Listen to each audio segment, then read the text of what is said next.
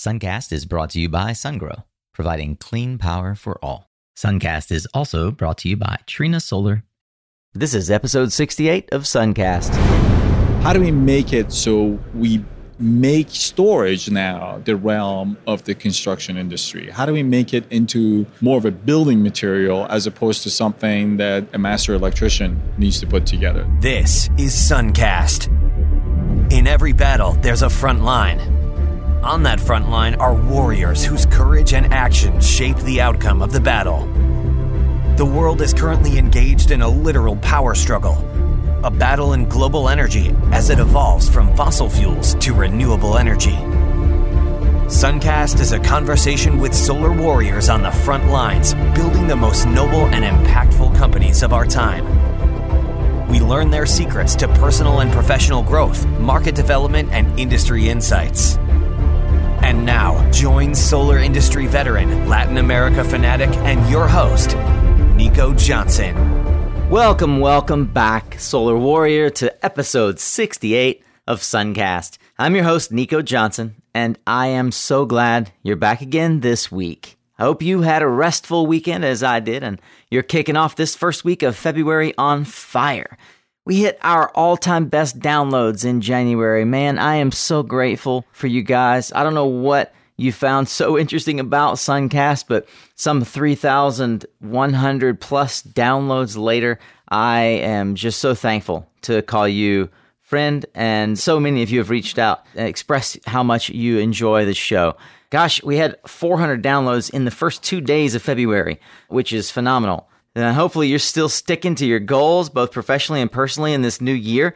Me, I'm sticking to my goal of bringing you actionable episodes with industry thought leaders and change agents so you can grow your business and your impact. Well, I hope that you learned a lot last week. I sure got a lot of excellent feedback from folks who loved the insights with Mark McClanahan on Tuesday, all about solar O&M, as well as Chris Thompson on Thursday, dropping wisdom left and right about the integration of storage into the solar business and beyond. If you do like it, you can certainly help us keep the conversation going by liking and commenting and sharing the stories that we put over on LinkedIn and Twitter. You could also subscribe to the show and rate it in iTunes or Stitcher or whatever podcast player you choose. And this week, we welcome Fareed Debachi, co-founder and CEO of JLM Energy.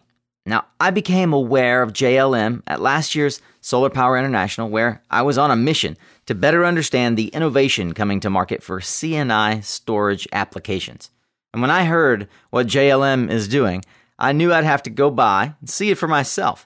So I reached out and set up a meeting with Fareed at the show, and I'm grateful that he gave me a little bit of time. As you'll hear Fareed discuss, the storage industry is still a very bespoke, high-skill industry that is anything but construction ready.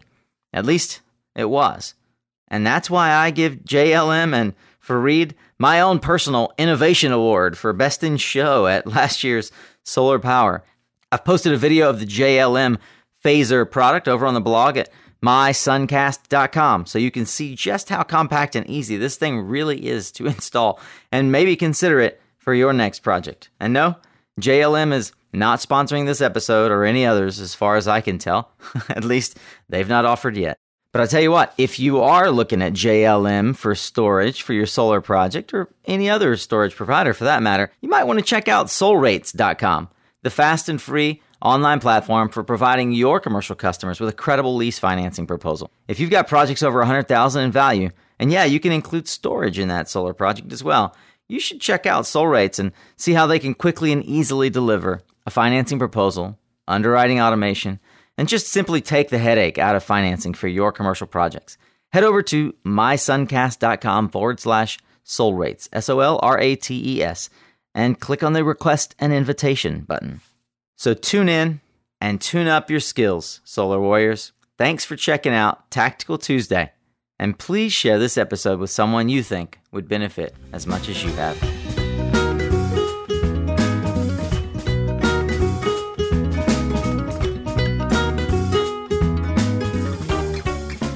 Okay, Fareed, so I want to hear all about how Phaser is going to change the paradigm of solar plus storage. I understand that you guys do storage on site, on roof, in place or in sitio, right? So tell me a little bit more about, if you would, perhaps not just the product, but what led you to this approach specifically to solar plus storage.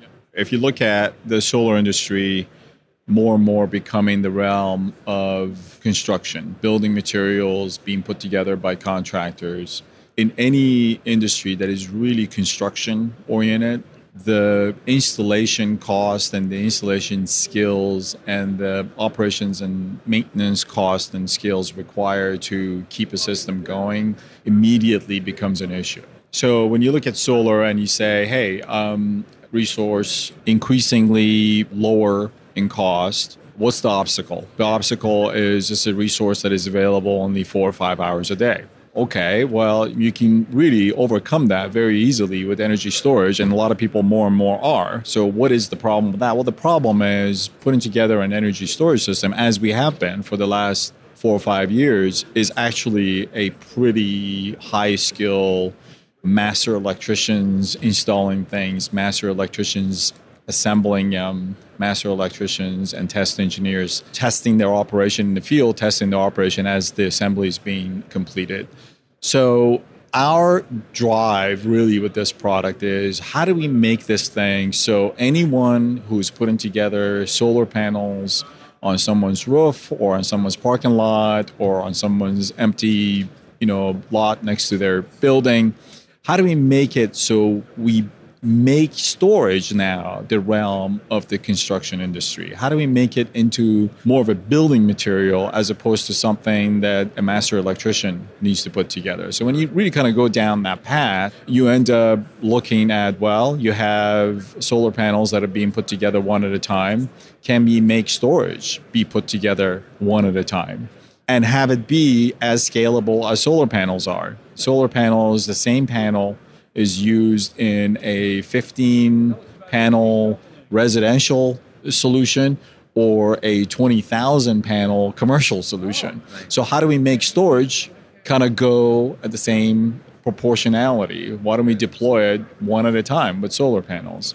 Moreover, why don't we give it MC4 connectors? Right. So the same connectors that are used for solar connectivity are used for storage connectivity. And why don't we give people the tools that they need to not only sell it as comfortably as they sell solar today, but also install it as comfortably and operate and maintain it as comfortably. So what you see with Phasor is a product that is kind of cool looking. It's a small package. It weighs 15 pounds, can be installed by one person. But the stuff that is not as apparent at first look is all the work that we've done into building a sales system and building an installation software, all the work to make it actually very easy for a construction guy to put it together is what I think is special about the product. Yeah, so it's less about the actual technology of the storage system itself, which is probably novel in and of itself, but more about the application of allowing a tradesman who doesn't need to know about how storage works